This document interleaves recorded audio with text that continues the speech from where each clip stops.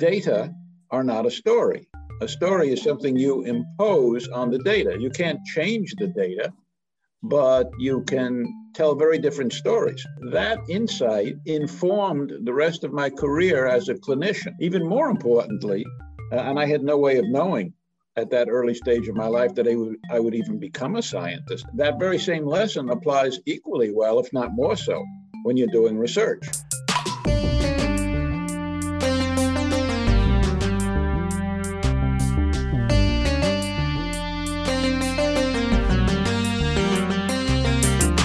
Hi everyone, I'm Becky. And I'm Rohan, and welcome to After Office Hours, where we get to know engineering professors and leaders outside of the classroom. And hear about their passions, interests, and the stories about how they got to where they are today.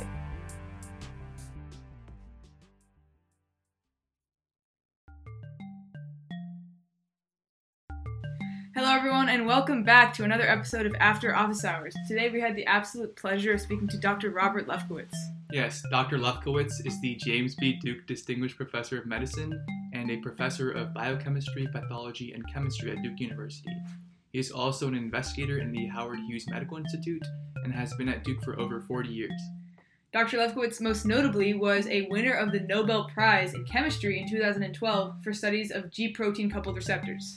It was super exciting to talk with Dr. Lefkowitz, not just about his interest in research and in medicine, but also just all the funny stories and experiences that he's had along the way. Yeah, Dr. Lefkowitz is a great storyteller, and it's clear that's something he's very passionate about, to the extent that he actually wrote a memoir very recently.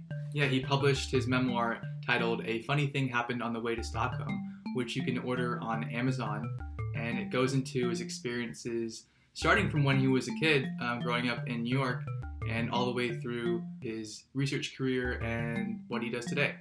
Absolutely. A lot of our questions and conversations are based in stories that occurred in the book and things that we read.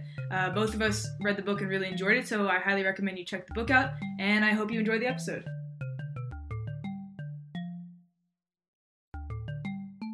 Dr. Lefkowitz, thank you so much for taking the time to speak with us today. We have a bunch of questions, and we are really excited to jump in and get to know you a bit better. Both of us read your memoir and we loved it. But in the memoir, you talk about some of these valuable lessons you learned from scientists throughout your career. Who would you say is your favorite scientist of all time? Either someone you've met in person or just someone from history. That's a very tough question. First of all, let me say, because you mentioned it, I want to hold up my book, which I recommend to students. I think that whatever wisdom or amusement you find in today's conversation, you'll find a lot more of it in the book. It's called A Funny Thing Happened on the Way to Stockholm. You can get it on Amazon or anywhere else. Okay, so my all-time favorite scientist. That is a very tough one. I've had scientific heroes in my career, but I can't say that I actually have one favorite scientist. And also, of course, as I think about it, one can distinguish one's favorite body of science from one's favorite scientist. Correct. So, for example, if I had to think of what was probably the most important biological discovery of my lifetime, I would have to say it was the double helical structure of DNA. Right. So that's probably my favorite piece of science. But you wouldn't say Watson and Crick are your favorite? Exactly. I think Watson is a rogue. And I think he's, gotten himself in all kinds of trouble by being very impolitic. He seems to be kind of a strange guy. He's now in his 90s. I actually know him fairly well. Oh, wow. So there's a case. Now, Crick I didn't know very well, but he seemed like a really outstanding model for a scientist. But so I'm just sort of distinguishing between admiring the science and admiring the scientist. Well, absolutely. I think that's a very fair and honest take. So diving more into your early days as a scientist, you mentioned in your memoir several mentors you had, including your father and other clinical and research mentors. Of those early mentors, whose advice do you find yourself thinking on even today? Again, a very interesting question. What I learned is to not build any one mentor into any sort of godlike or myth-like figure, but rather to sort of take from each one what seemed valuable to me. And so some of the mentors that I had, even for very, very brief periods of time, were some who taught me some of the most valuable lessons that I learned. For example, in my memoir, I talk about the very first time I did clinical work as a medical student. And I made teaching rounds with a professor, a clinical professor at Mount Sinai Hospital in New York City named Dr. Mortimer Bader. And I was only exposed to him for a month. That was it. Never spoke to him again after that. But on rounds, really the very first day, one of the students, and we were all very green, it was our first experience on the wards, presented a case. And after some discussion, he asked me in particular, whether I could present the same facts of that case, but tell a very different story. And I was totally flummoxed by the question and couldn't respond. So we ran around the room and nobody could do it, not even the interns and residents. So he demonstrated that. And then he taught the lesson, basically the facts didn't change, but his emphasis changed, the order in which he presented the facts changed, and they led to a rather different diagnosis, which it turned out was the correct diagnosis. But the lesson I learned there, and he actually said it explicitly, was that data are not a story. A story is something you impose on the data. You can't change the data, but you can tell very different stories. And that insight informed the rest of my career as a clinician. However, even more importantly, and I had no way of knowing at that early stage of my life that I would even become a scientist, that very same lesson applies equally well, if not more so, when you're doing research. And I learned that data are not a story. A story is something you impose on the data.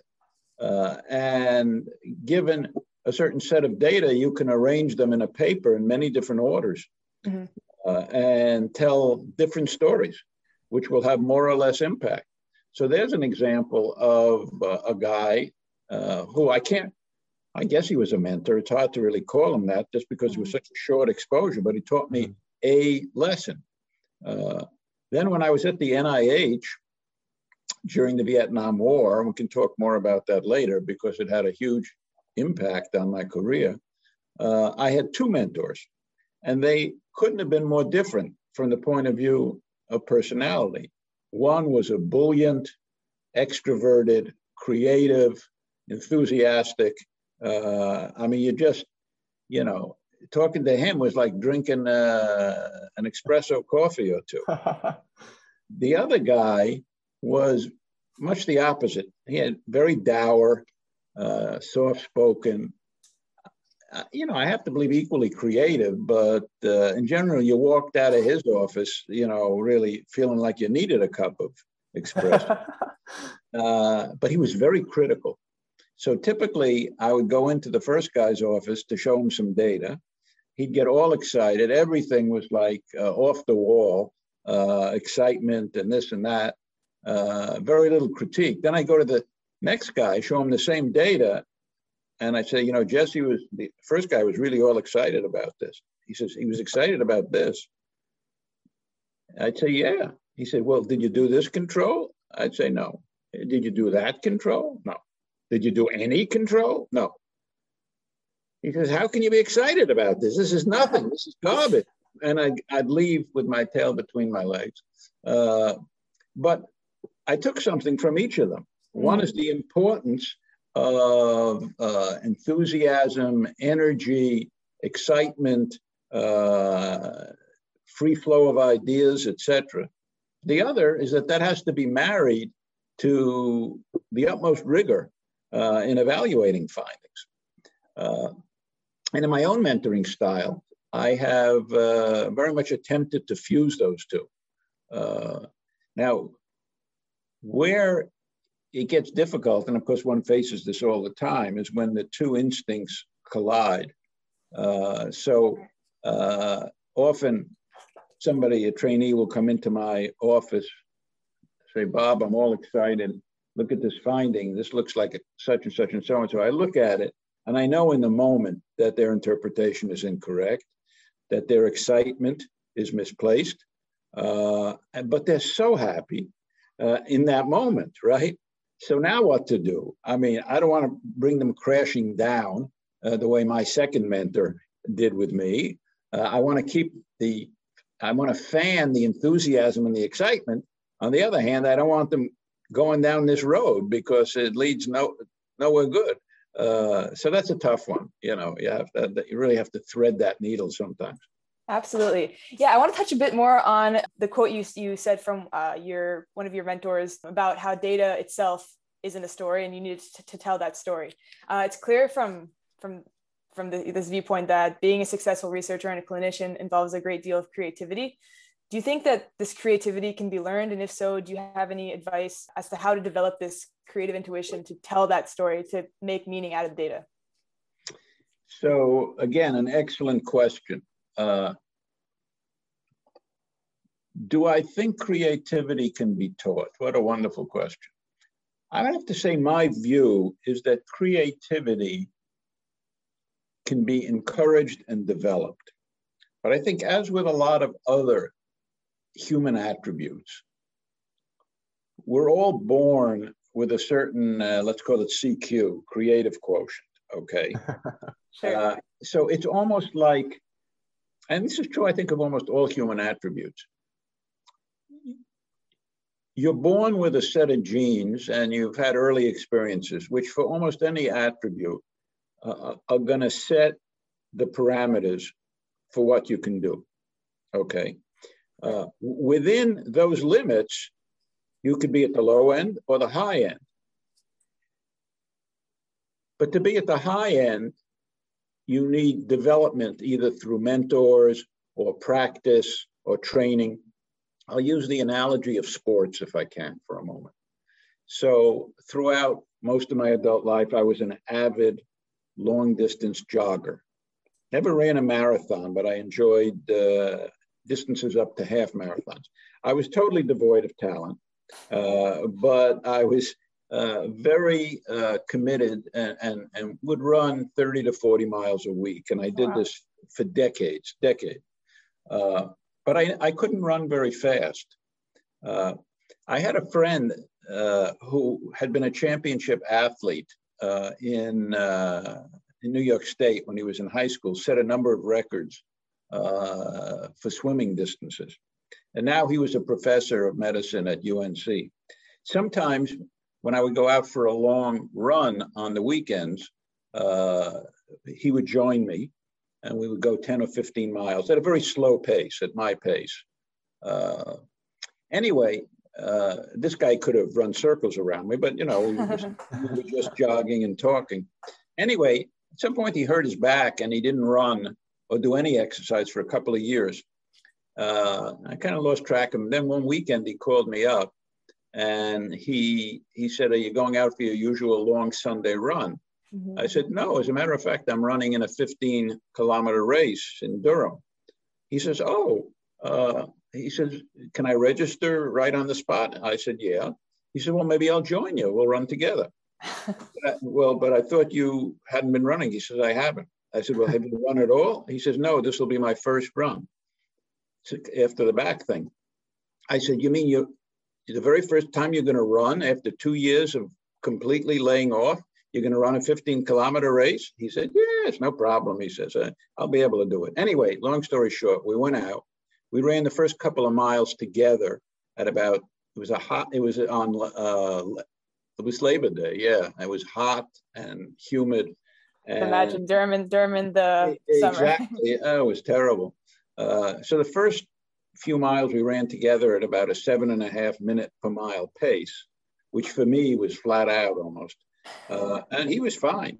And finally, I felt he was kind of trying to pull away, but he was too polite. So I basically said, well, am I holding you back? He said, well, sheepishly, he said, yeah, kind of. He says, I could go a little fast. I said, well, go ahead, knock yourself out. Off he went. When I finished the race, my tongue was hanging out and I almost had to walk, it was so hot. There he was drinking a soda or something. He had run the entire race at about a 6 to 6.5 minute mile pace, which is insane. I'm not capable of that. So my point is that if these are my limits, low end and high end, for here's what I would do if I have no training here at maximal training. His limits are over here. Okay, that is to say, with no training, he still can do more than I can do with maximum training. The same thing is true of creativity. Okay, you're born with a certain creative spark, but just like athletic training, it can be developed. Okay, but not necessarily to the same level as that other one over there. So the question is, how do you develop it? Well, I think several ways. One, you apprentice yourself to somebody who's very creative, and you just kind of absorb the sparks that they throw off over a period of time. That's what it means to get a PhD with somebody or do a postdoc with somebody, etc. You're an apprentice. You learn by watching and doing stuff with them. Okay. They can't explain their creativity to you. They can't write it down. I often tell people that if something's really important, you can't read it in a book. The really important things like how do I be more creative? You just have to sort of watch somebody. The other thing is people have their own individual ways of encouraging creativity. One of mine is through humor. I believe that, and you've read my book and you saw all the funny stories in there, and they're just a sampling of what goes on in my lab meetings all the time. I find that humor is a wonderful prod to creativity. Mm-hmm. Now, why that should be so, I don't know, but although I have some ideas about it. I mean, in my lab meetings, there's a lot of laughing. I'm always saying things that people find amusing. And they start to laugh. And I find the more people laugh and relax, the more creative they become, the more ideas that go flying around the room. Now, why should that be so? Well, humor is basically a very creative enterprise. And it involves the same essential processes that are involved in scientific discovery, in the sense that every time you see the joke or understand why something I'm saying is funny, you're putting together several elements and seeing a relationship which a second before you did not see. Mm-hmm. So seeing the joke, seeing the humor in a situation is essentially a tiny little discovery that you make in that moment. It's sort of freeing up your associations and et cetera. Well, that's just what scientific discovery is all about. So I do think that the more one uses humor and thinks about situations in a humorous way, it's funny because most people think I'm fairly funny, but I never tell jokes. Okay, I just see situations, in a different way, which of course what scientific discovery is all about, is just sort of looking at the same data and seeing it differently. So if you get into the mindset of looking at things in a different way, or almost going into every situation, knowing that however most people are going to look at this, I'm not going to look at it this way. I'm going to force myself to look at it from this angle rather than this angle. And that's all part of the humorous process. I mean, it's sort of looking at life and saying, hey, you just look at it differently. So for me personally, there's no one right way to be creative, but for me, humor is a very important element of the creative process. And not all, but a lot of the very creative scientists I know are very funny. Well, I really love that. And also, as you were speaking, I was sort of reminded about, I've watched some lectures by like Dr. Richard Feynman, and he always talks about looking at things in the non-conventional way, right? I mean, just doing things so differently from other people. So that's sort of what I was reminded about when you were speaking. He's also a very funny person, Dr. Richard Feynman.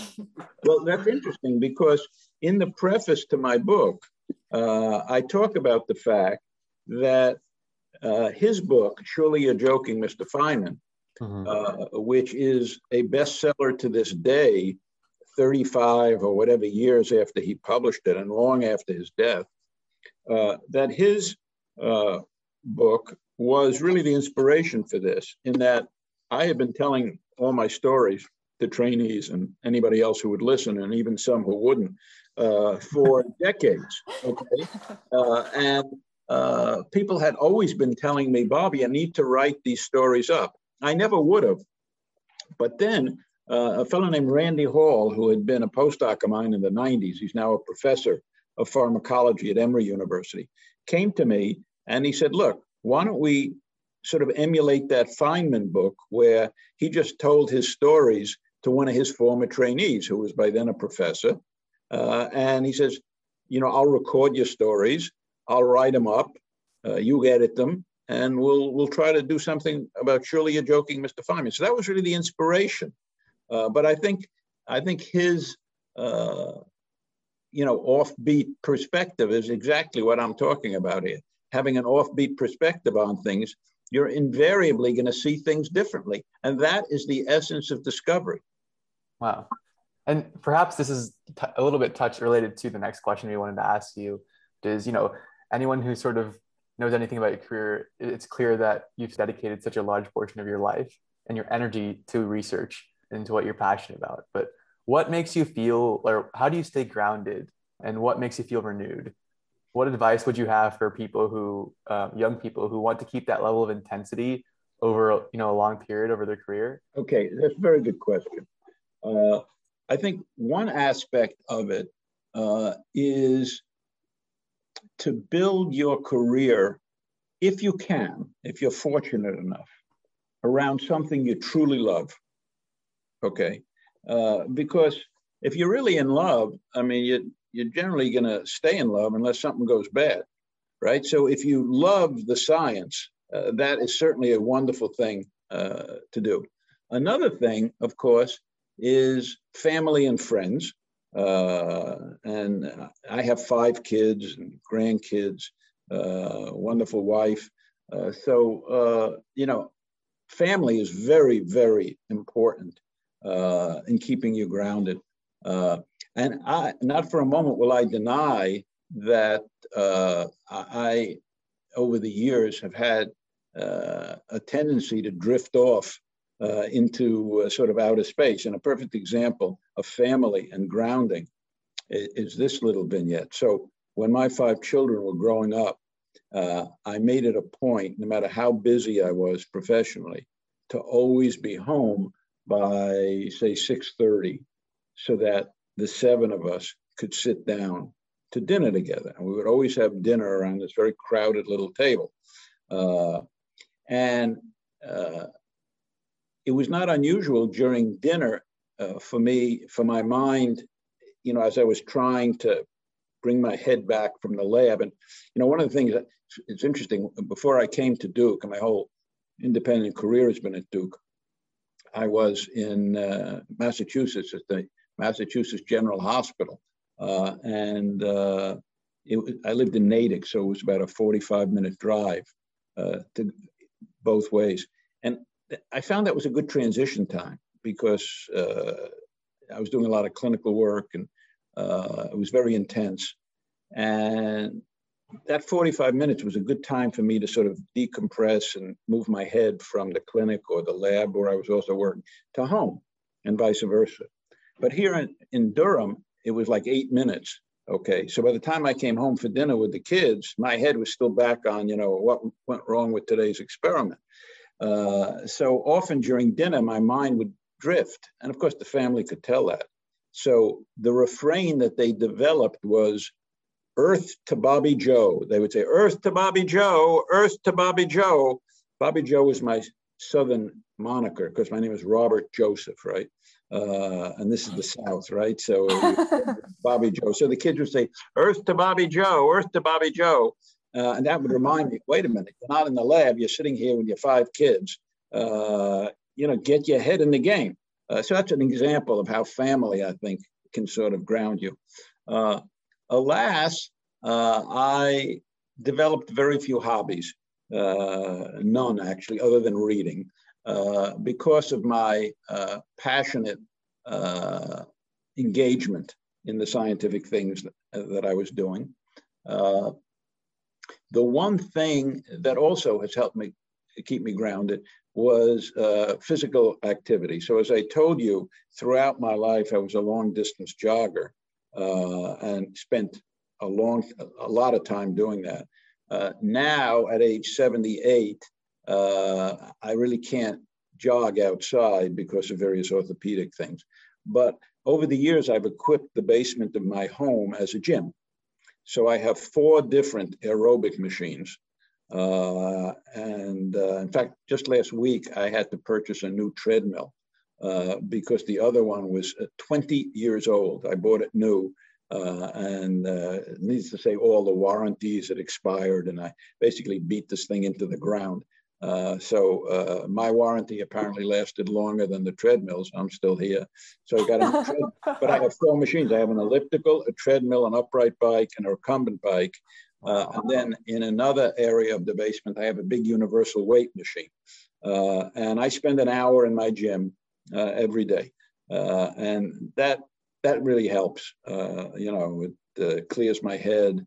And so that's very useful.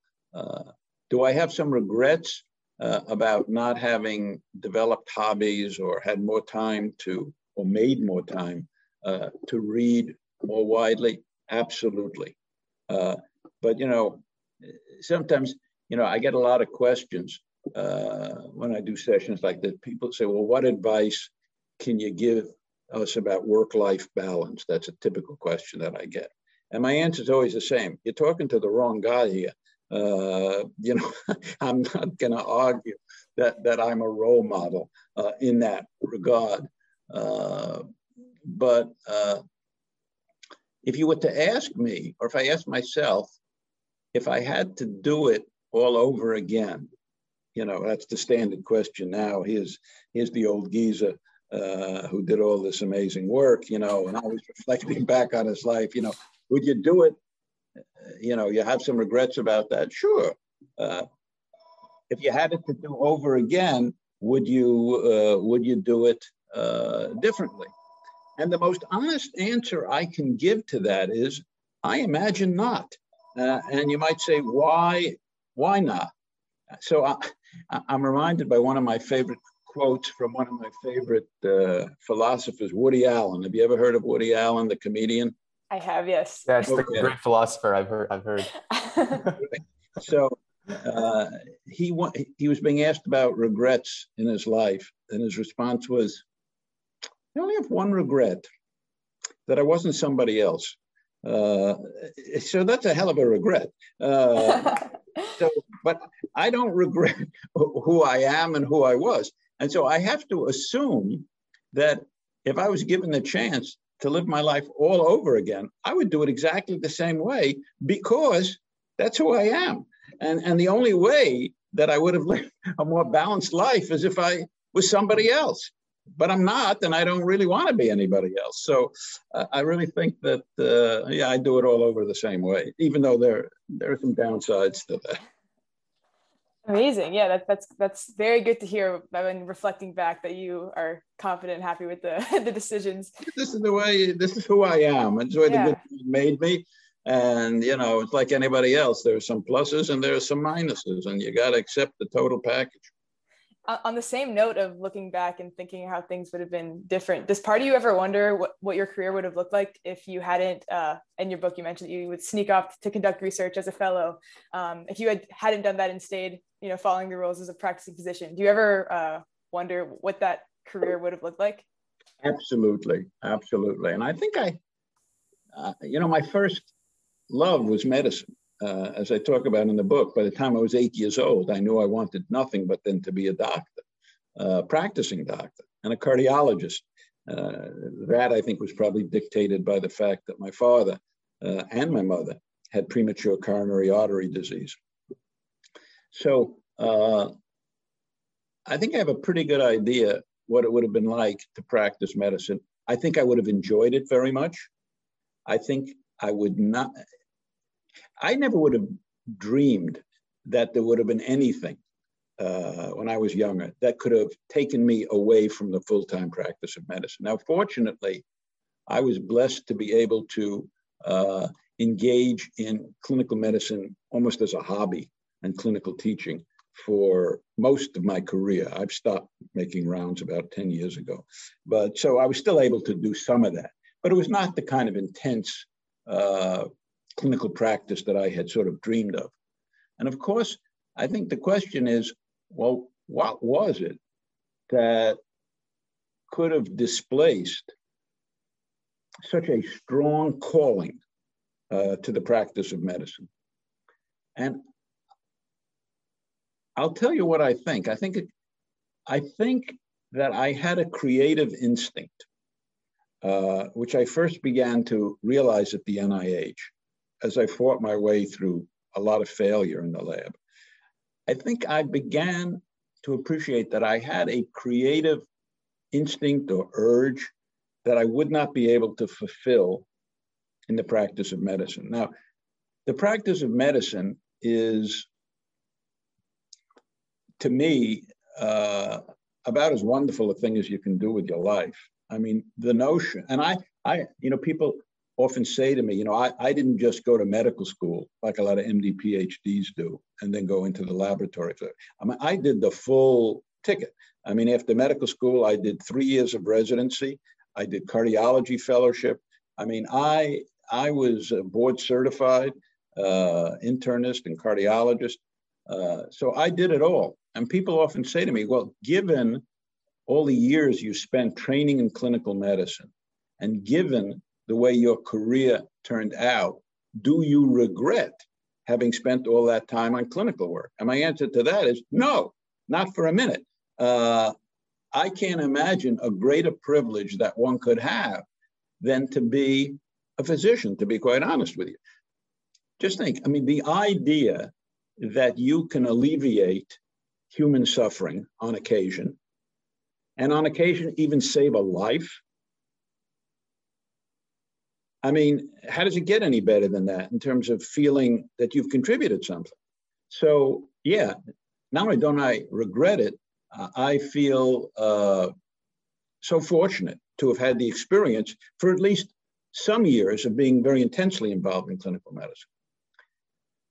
But then you say, well, given you feel that way, what is it that could have pulled you away? And I think it was this creative instinct, the idea that, in medicine, in the practice of medicine, you need to do things according to a certain standard operating procedure, okay? And there are standards of care, they're called. And as long as you use the standard of care, they can never come get you for malpractice. But if you do something a little off kilter, a little different, you're at risk, especially if it goes south. So it's a totally different ethos. In clinical practice, you're fine. The goal is to do it like everybody else does it. Okay? If you do it like everybody else does it and in an accepted way, you're good. Right. In research, if you do it the way anybody else does it, you're confirming somebody else's data and you got nothing, okay? So you couldn't have two more opposite, approaches to life. And I think what happened to me was I just realized, I wanted to write the new story, not always be going over the old story. And the interesting thing about that is the only professional regret that I've had in my life was in the late 70s to about 1980, I got sucked into co-authoring a textbook of biochemistry. It was the very same textbook I had used in medical school, okay? And I was like only 37 or 38 years old at the time. Oh, wow. And several professors who were authors of the book came to me and, really recruited me in. And I was so honored and this and that. But, the fact of the matter was I was not a biochemist in that sense. And this was an authored book, not an edited book. And I was the junior man. So I got assigned 20 chapters, which I had to essentially write de novo because the material, they sold me a bill of goods based on the fact that, all you have to do is update the chapters from 5 years ago. I was recruited in because the guy who wrote all of the so-called physiological chemistry had passed away. Well, when I got into it, I realized that he'd been kind of dogging it for several editions, and the material in the book was totally worthless. It was like 25 years out of date. There was no way I could bring it up to date, okay? I needed to start with a blank page. I mean, the whole structure of these chapters was... So I had to spend 2.5 years of my life working on that book. And again, the idea of having to just regurgitate somebody else's stuff as opposed to publishing my own papers, I didn't enjoy that at all. I kept up my own lab work throughout that time, but it was a very difficult time for me. I had to invest so much energy in that. So I think, again, it all comes down to the creative instinct and how that sort of pulled me deeper and deeper into the laboratory. Speaking of what you find most fulfilling about your research, how does it feel to have conducted research or made discoveries that have had such a far-reaching impact? Is that what makes you fulfilled, or is it more of this curiosity and creativity related aspects of the lab? And you guys ask great questions. I think the fulfillment comes from the day-to-day figuring things out. So it's all about the curiosity and satisfying one's curiosity. And one of the interesting things about basic science or fundamental research is you never really know for sure going in what the implications will be. I mean, at the far extreme, let's say you're doing real clinically oriented, patient-oriented research. And let's say your project is to find out whether drug A extends the life of patients with a certain cancer. And let's say you find out that it does, and you publish that. Mm-hmm. Well, you know exactly what the implications of that are. But when you do the kind of work that I was doing, which is basic research, you're driven not by a desire to create a new drug, a new therapy, cure a disease. You are simply following your curiosity, generally about some interesting biological process. Now, what one knows as a physician scientist is that almost any time you figure out some basic biological problem, it's going to have some therapeutic implications, even though you don't know what that's going to be. I never dreamed when I got into my work that I was going to discover a family of 1,000 different receptors and that they would become the targets of about 1/3 of all FDA-approved drugs. That's 700 drugs. And the interesting thing is, I mean, I got into medicine because I thought it was the most wonderful thing to be able to help people alleviate suffering, et cetera, maybe save a life on a rare occasion. But, the reality is that if I had practiced medicine throughout my life, maybe I could have touched the lives of a few thousand people. But the research has touched the lives of, who knows, tens, hundreds of millions of people. So, at an intellectual level, I think about that and I kind of say, wow. But then I can't really wrap my hands around. I think there's a little bit of that imposter syndrome. Well, maybe it was somebody else, not me, whatever. But it is extraordinarily gratifying.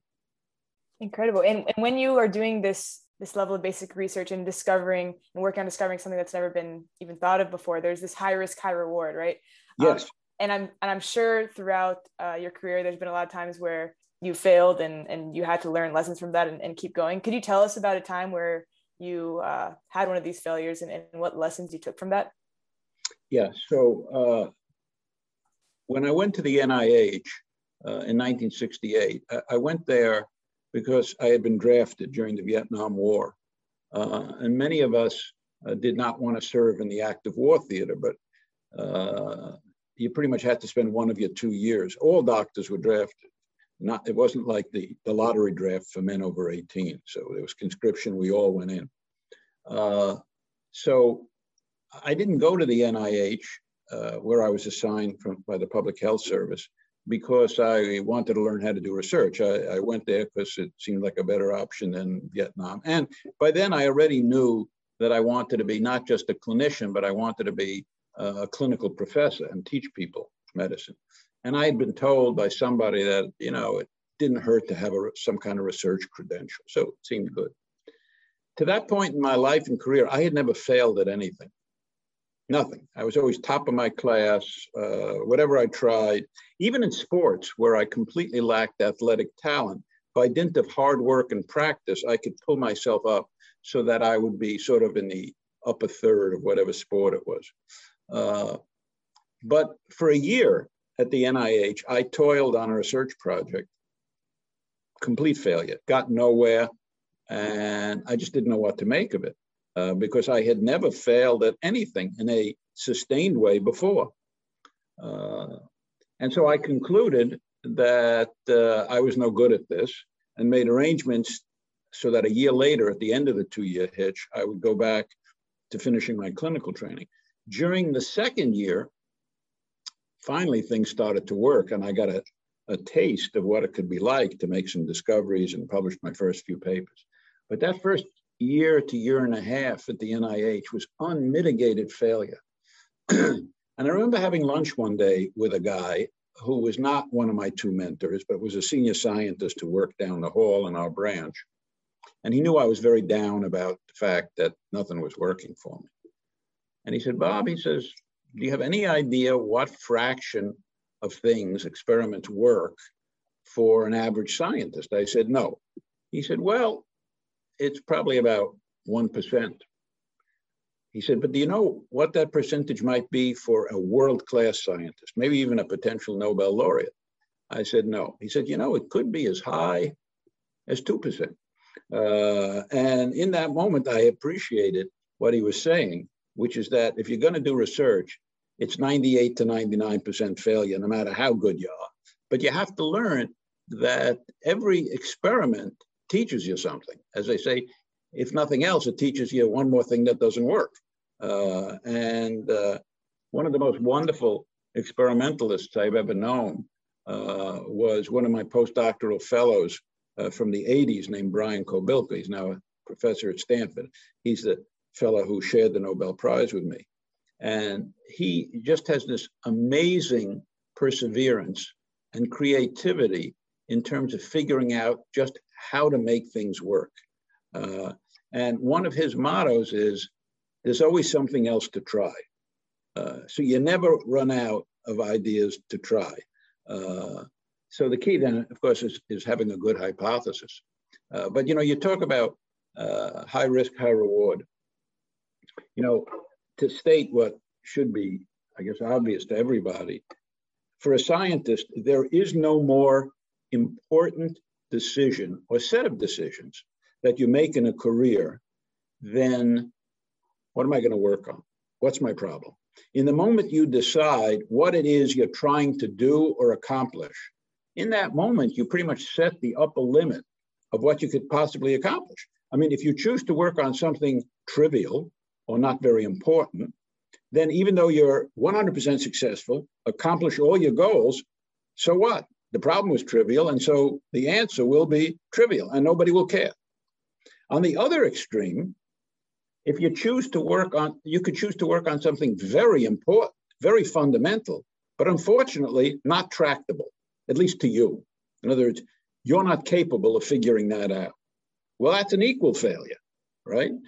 So the key as a scientist is to learn how to choose. If this is at this extreme, we have things which are very easy to do, very low risk, but very low reward because they're trivial. And at this, things that are just mind-bogglingly important, but nobody can do them. You got to learn to work as far in this direction as you can without falling off the cliff. In other words, to pick something which is as fundamentally important as is possible, but it's still something where you personally have a valid chance of figuring it out. Now, how in the world do you learn to do that? Comes back to mentoring. Same thing. Nobody can write it down. Nobody can tell you. You spend 3, 4, 5 years working with me, and over again, you'll see what I choose to pursue and what I choose not to pursue. And if I choose not to pursue something, I'll generally tell the people in the lab, this is why I don't think we should go in this direction. Either it's too trivial, or it ain't trivial, but I just don't think we can crack it. And, I'm not going to be right all the time. And much of the time you can't know because there's the road not traveled. You just don't know. But, some people have a better track record than others. And, you come to the end of a career and you can look back and you see some people made better choices than others.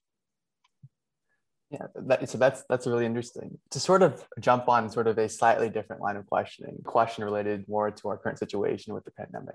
It's clear that you love telling stories, and part of telling a good story is being an effective communicator, either as a clinician or a scientist. And as you know, during sort of the pandemic, this role of a physician has been catapulted to high importance, this ability for a physician to communicate well with the public. So in light of the ways that these certain roles have been defined and the role that physicians across the country like Dr. Fauci have, do you have any thoughts on what scientists in your eyes could have done better during the pandemic? Well, yeah, I think we've learned some things. I mean, one of the things I think we've learned is just how prevalent science denialism is. What percentage of the population just seem to not believe in science and don't want to take seriously the advice of the people like Tony Fauci that everybody should be following. I mean, there are figures which I believe that had the population at large followed, and were they now following the guidelines for masking and social distancing, etc., the number of lives that could have been saved is just mind-bending. And that those kinds of things have become political issues is just mind-bending to me. The other thing is, I think for young people contemplating careers, I think there's a new appreciation of people who are physician scientists, because all these talking heads we see on CNN and all these stations are basically physician scientists. Like Tony. Now, Fauci's a good friend of mine. We were at the NIH together. And in my book, we have a picture, you probably saw of me and Tony, and we've known each other and worked on various issues together for 50 years. We were literally in the same class. We graduated medical school in '66, 2 different medical schools. He from Cornell, me from Columbia. And we both went to the NIH in '68. Tony has become, rightfully so, I mean, sort of the face of physician scientists and the face of, fighting the pandemic, and is just a remarkable guy. I mean, he is just the guy that you see, but that's inspired a lot of budding physician scientists. And apparently the number of applicants to medical school this year is so far beyond anything they've ever seen. I mean, it's just off the charts. I suspect that will quiet down after the pandemic. But I can tell you from my own point of view, I cannot imagine a more gratifying career than that of a physician scientist. I mean, you sort of have it all. Absolutely. And so as we wrap up, looking in the forward direction, it's absolutely inspiring that you're still have that sense of curiosity and are still looking forward for the next discovery. What are you still out to accomplish, and what is next? Well, that's again a wonderful question. Sometimes I wonder about that myself. There's no doubt that though I, at 78, I mean, I'm not even 2% retired. I mean, I'm basically running a lab of about 15 or 18 people, and I'm banging away at it. I can't say I have quite the energy that I did when I was a young buck, but I still got plenty of energy.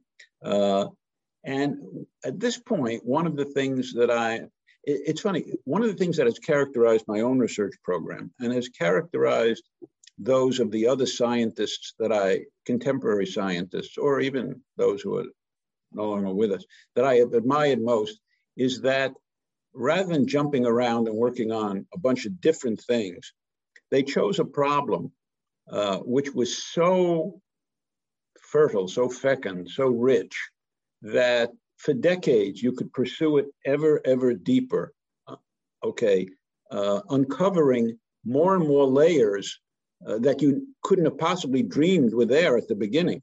And that's what we're basically doing. We don't have time to go into the details, but I always make the point to trainees, please do not build your career around any technique or any set of techniques, because if you do, you'll have a short career, because techniques are always being supplanted by new techniques. And so currently we are applying the latest biophysical techniques, things like cryo-electron microscopy, various kinds of spectroscopy, which I had never even heard of 15 years ago, to answer questions that were raised by research that we did 5 years ago or 10 years ago. And in fact, I was telling somebody just the other day, and this too characterizes some of the careers that I most admire. You can take virtually every experiment going on in my laboratory today, trace it back to an experiment from last week, which gave birth to this experiment, and then back and back, connecting the dots. You can go right back to July 1, 1973, when I opened my lab here at Duke without any jumps. In other words, it's just been following. Now, of course, what happens is that the trail diverges, right? I mean, you start with one problem and now you have 2, 3, 5, 10, 20. Well, I can't pursue all of them. So I've always been sort of chopping off what I consider the center cut of what are the most important things that are coming from that. But that also leaves lots of other stuff for other people to do. Mm-hmm. So yeah, I think that trying to apply the latest technology to answer the questions that come out of our most recent experiments is where I'm going. And much more so than at an earlier time in my career, and I've seen this happen to other careers late in the game, I'm interested in more translational aspects, that is actually developing new kinds of drugs. Fascinating. So just for time purposes, we are going to have to wrap up. But as we finish, there's 2 questions that we like to ask all of our guests at the end of the podcast. The first one is if they have any book recommendations, but I'll on myself, I'll recommend your book. Rohan and I both read and we absolutely loved it. Is there any way you could tell our listeners how they can find it and what they should look up? I think the best way, the book is called The Funny Thing Happened on the Way to Stockholm. It's got all sorts of amusing stories, but also some serious ones, and also touching on aspects of my own life. I myself am not just a cardiologist. I am also a cardiac patient. I have a strong family history of heart disease. So I think you'll find it inspirational at many levels. And probably the best way to get it is to order it on Amazon, because then you can have it in a couple of days. And some of the local bookshops have actually sold out. So I think the best way to get it is on Amazon. So I think this is a good way to learn about what it's like to be a physician scientist. Gotcha. Wonderful. Well, I'm sure a lot of our listeners will be excited to order that. And then the final question is sort of unrelated, but what are your coffee or tea habits? And if so, what is your go-to? So I drink about close to 2 quarts of coffee a day, but only the first mug in the morning is caffeinated. Okay. Interesting. The rest is decaf. I mean, can you imagine if I talk to me for an hour, okay, if I was fully caffeinated? So you see me through this, I've been sucking down, who knows, my 6th or 8th mug of the day of a nice dark, bold decaf coffee. So that's my favorite beverage. When I was younger, I used to drink a lot more caffeinated coffee, but I think I, was at risk of sort of spinning out of control.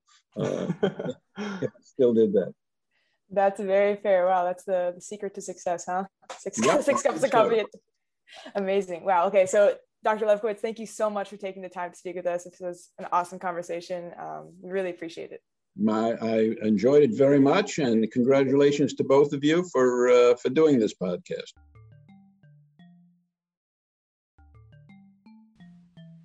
Wow, what an absolute pleasure and honor to talk with Dr. Lefkowitz. Yeah, Dr. Lefkowitz, he's super funny. He's super great at telling stories. And it's just clear talking to him now how passionate he is about his research and all of the work he's done throughout his career. Yeah, I really appreciated how Dr. Lefkowitz was so candid throughout the entire conversation, and the analogies and connections he made with Dr. Feynman and sort of like the offbeat approach to critical thinking really resonated with me. Yeah, I completely agree. And on that same note, I really enjoyed his comments on creativity and how he believes it's a crucial part of being a scientist. It's sometimes hard to see that as a young scientist who is kind of in the weeds of memorization and understanding basic principles, but it's really cool to see how Dr. Lefkowitz really utilizes creativity in all of his unique and interesting research. Yeah, and I think it's honestly like a really inspiring message for us and for anyone else who reads his memoir. So along those lines, like we've said several times throughout the podcast, if you would like to get his memoir, it is called A Funny Thing Happened on the Way to Stockholm. It was great. You guys can get it on Amazon.